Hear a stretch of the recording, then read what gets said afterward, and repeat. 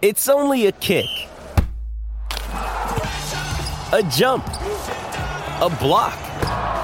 It's only a serve. It's only a tackle, a run. It's only for the fans. After all, it's only pressure. You got this. Adidas. Palmerbet on the edge of the box. Oh, it's a straight-up screamer! Download our app today and enjoy straight-up screamers this FIFA World Cup with great odds, great promos and same-game multi at Palmerbet. Gamble responsibly. For Gamblers' Help, call 1-800-858-858. All right, 8 minutes after 8. Brandy, I'll give you the honours of introducing our next guest because she is a very, very talented Australian golfer. She certainly is, Andrew, and there are two fantastic women golf tournaments coming up this month. The Australian Women's Classic at Bonneville, which is a great track up near Coffs Harbour. That's between April 21 and 24. And the New South Wales Women's Open at Tweed Heads, April 28 to May 1. And as you said, one of the game's rising stars. Certainly no stranger to these two events, having previously competed in them both. And I'm referring to Grace Kim, who joins us on the line. Morning, Grace. Oh, good morning. How are you?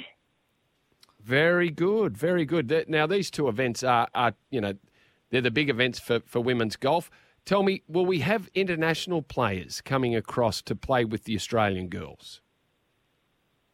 Yes, I believe that the WPGA is those two events especially are co-sanctioned with the European Ladies Tour. So they will have a good field amongst all of the people that are on the European Tour, as well as our very own homegrown female players as well. Now, very importantly, we need to point out you won't be playing in these events this year. We should actually mention, even though it sounds like you're just down the road, we are getting you on the line this morning from Orlando, Florida. So you're on the other side of the world and you are following your dream. The LPGA, where are you, your status right at the moment, Grace?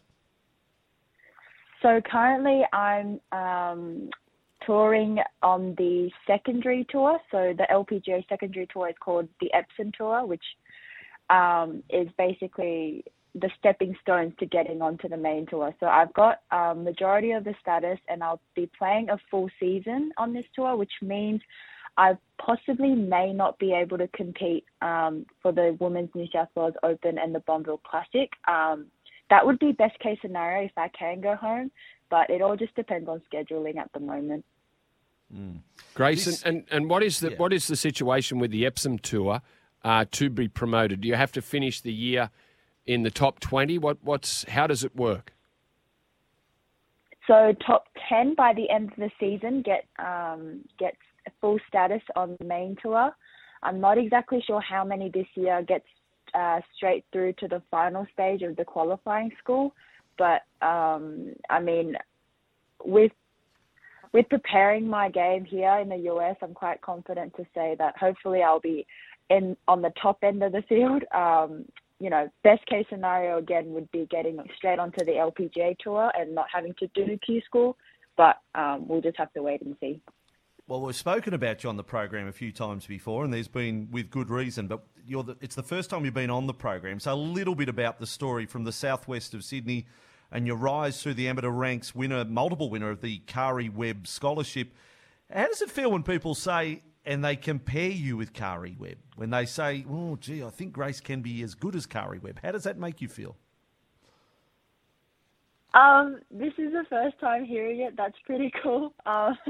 I think, there's so many girls coming up through Kari's scholarship program.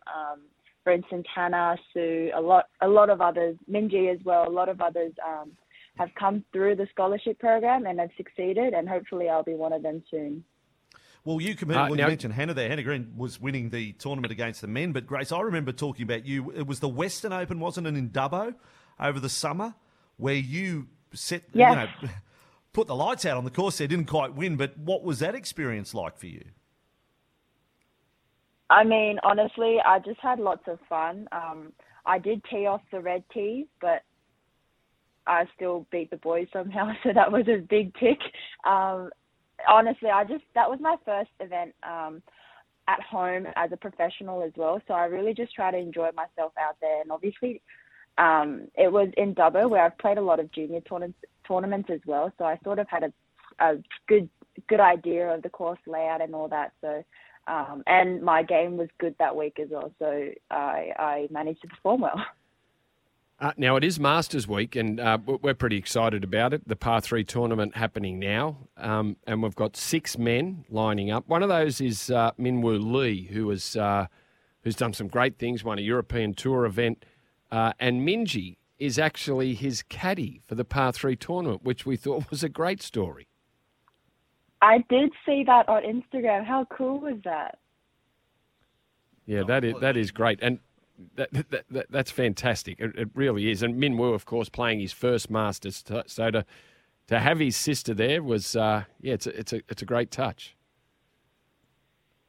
Yeah, I definitely think that I'm quite confident in saying that the Aussies would do well this week. And obviously it is a big week for golfers. So I'm really excited to have a couple hours on the couch and just watch the Masters.